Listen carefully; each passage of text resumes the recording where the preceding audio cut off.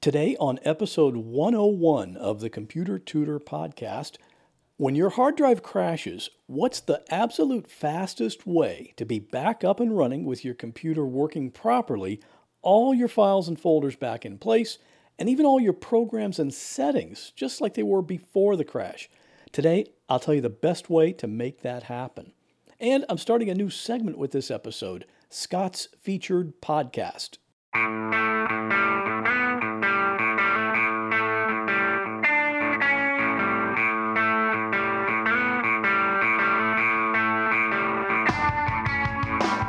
Welcome to another episode of The Computer Tutor.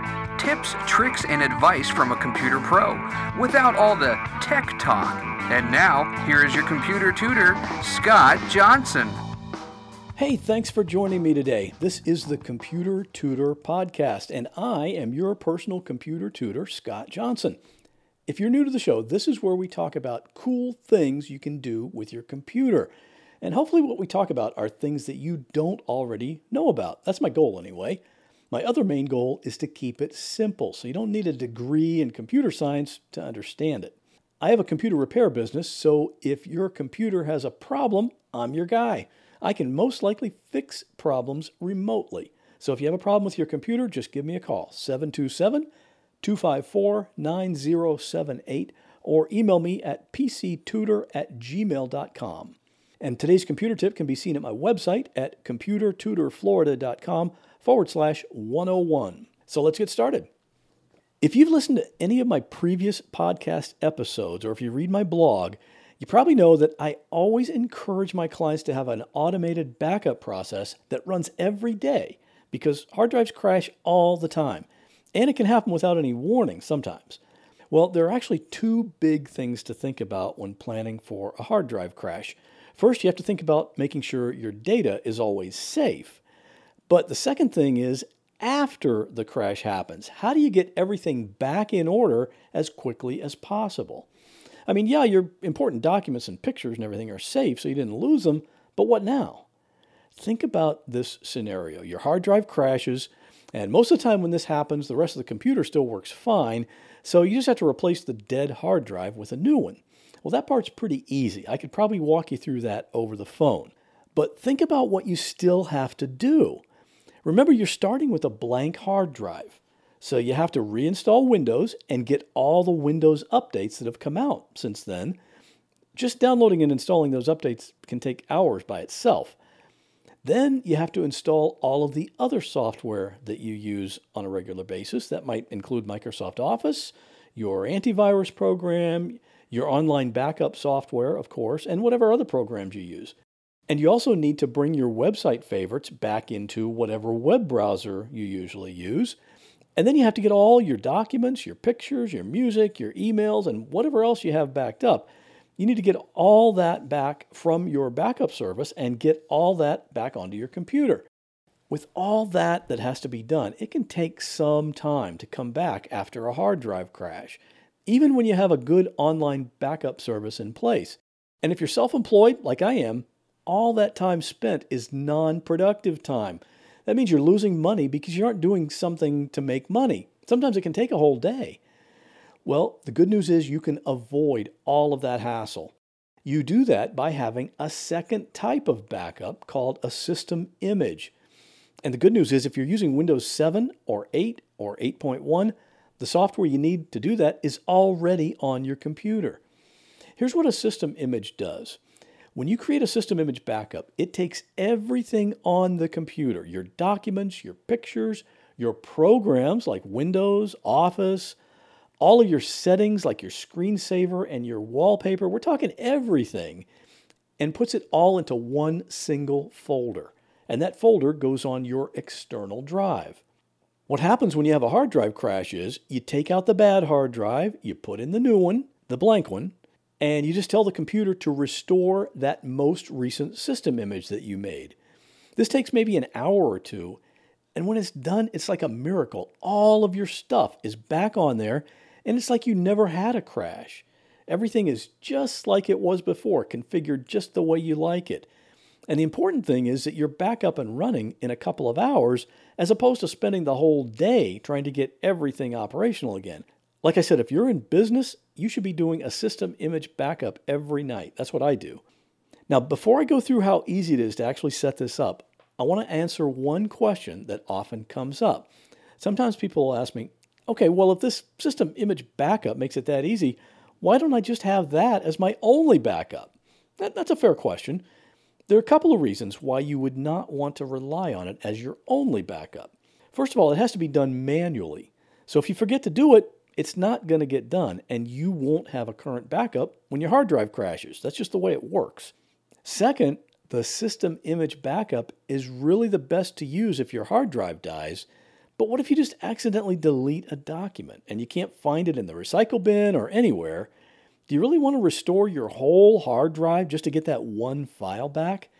That's really a waste of a couple of hours when you could just go to your online backup account and download that one file that you've lost. You wouldn't be able to do that if the system image were your only backup. Okay, so how do we actually create a system image backup? It's pretty easy, but the process to get to the program is different if you use Windows 7 or 8 or 8.1. For Windows 7, you just click the Start button and type two words, Backup. You're going to see on the screen there's a menu option that's called Backup Your Computer. And at the top, that's at the top of the Start menu, so just click on that option. For Windows 8, go to the Apps screen and just start typing the word Recovery.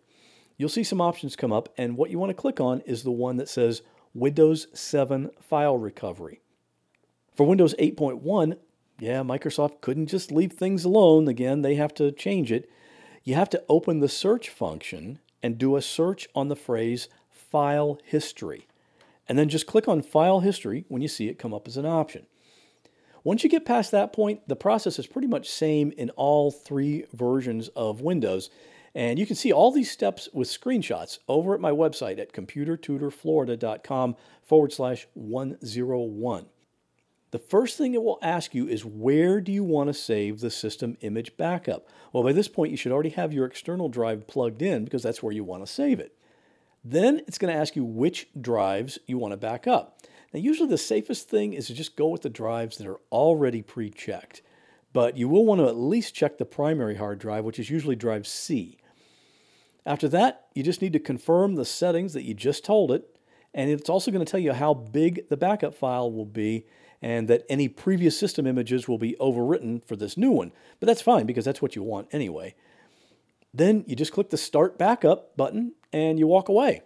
You can't use the computer during the system image backup, or you shouldn't anyway. That's why I usually just let it start running when I'm done with it for the evening, and mine takes a few hours, so it's easily finished by the time I get back to it the next morning.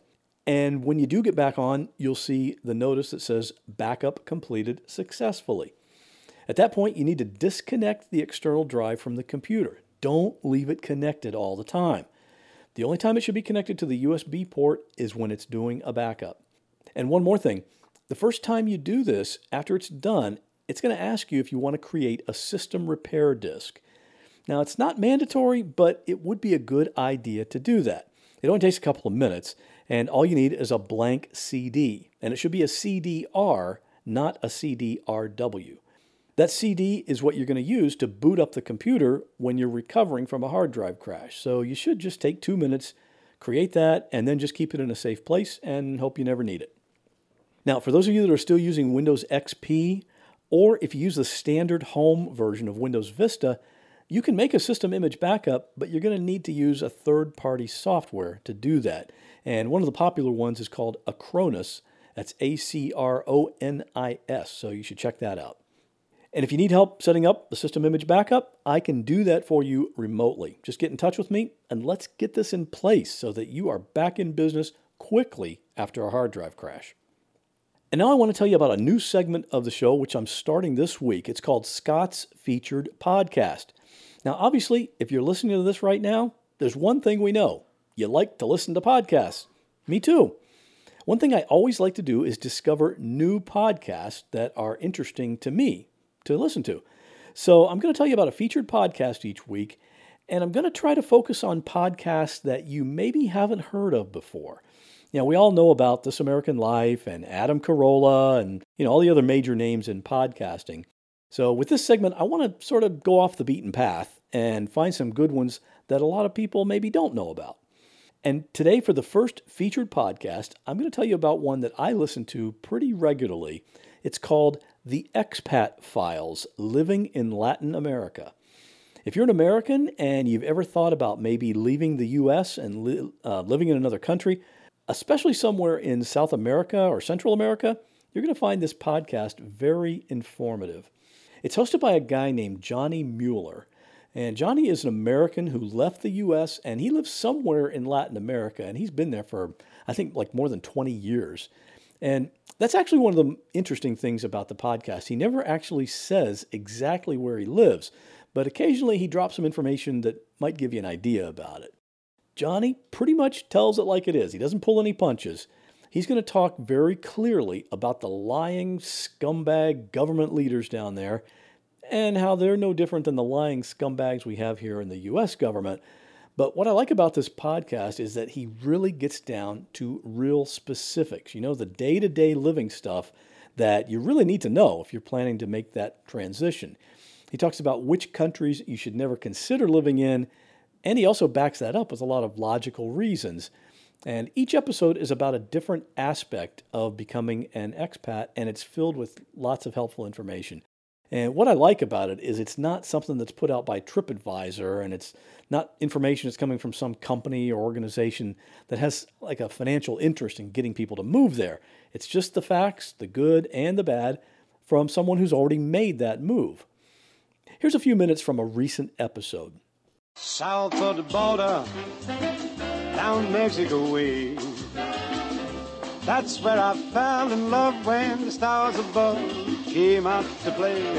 And now as I wander...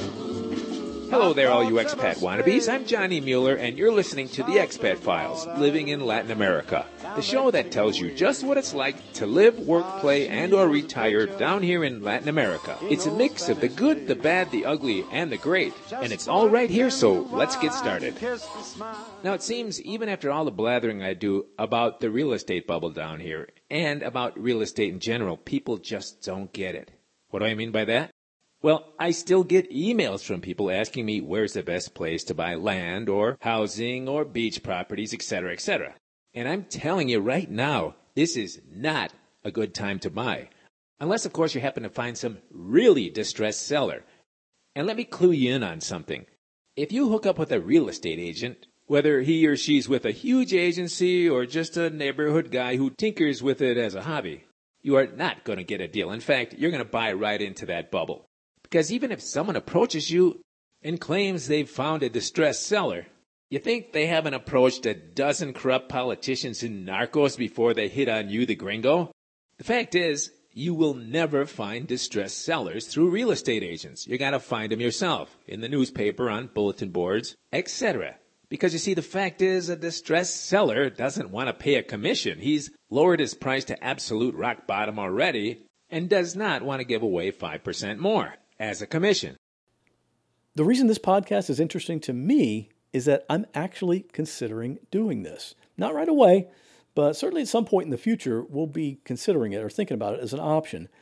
I've mentioned in previous episodes about my connection with Ecuador, so we would consider that as a possible retirement location. Never know what the future will bring. Now, the Expat Files podcast has no commercials, which is very nice. Johnny does promote his Expat Wisdom seminars, where he has I think 20 or 30 people come down and they go through a whole week of seminars. They do seminars in the morning, and in the afternoon they have actual, what he calls boots on the ground, where he shows you firsthand what it's like to live in Latin America. He doesn't overdo it, though, with the seminar promotion, so it's no big deal. And so you can find the Expat Files on iTunes, or you can visit the website at expatwisdom.com.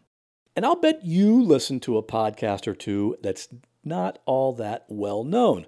I'd love to know about it. First, because I just might like listening to it, along with the others I listen to, but also because I'd like to feature it here on this segment. If you know of a podcast like that, tell me about it. Call my podcast voicemail line at 727-386-9468 or email me at pctutor@gmail.com. And if you have a chance, it'd be really great if you could leave me a review or a rating on iTunes. It really helps me out a lot, and I appreciate it. And that'll do it for this week. As always, I'll see you back here next Monday morning with another computer tip. Well, that wraps up this episode of the Computer Tutor Podcast. I hope you enjoyed it. If you'd like to contact me with a question, a comment, or a suggestion for a future topic, you're welcome to do so at my website, computertutorflorida.com. And while you're there, sign up for my free Monday morning email newsletter. If you have a computer problem, give me a call at 727-254-9078. In many cases, I can take care of a problem remotely, so it doesn't matter if you're here in Florida, up in Maine, or way out in California. I'd love to help. Thanks again for listening, and have a great week. God bless.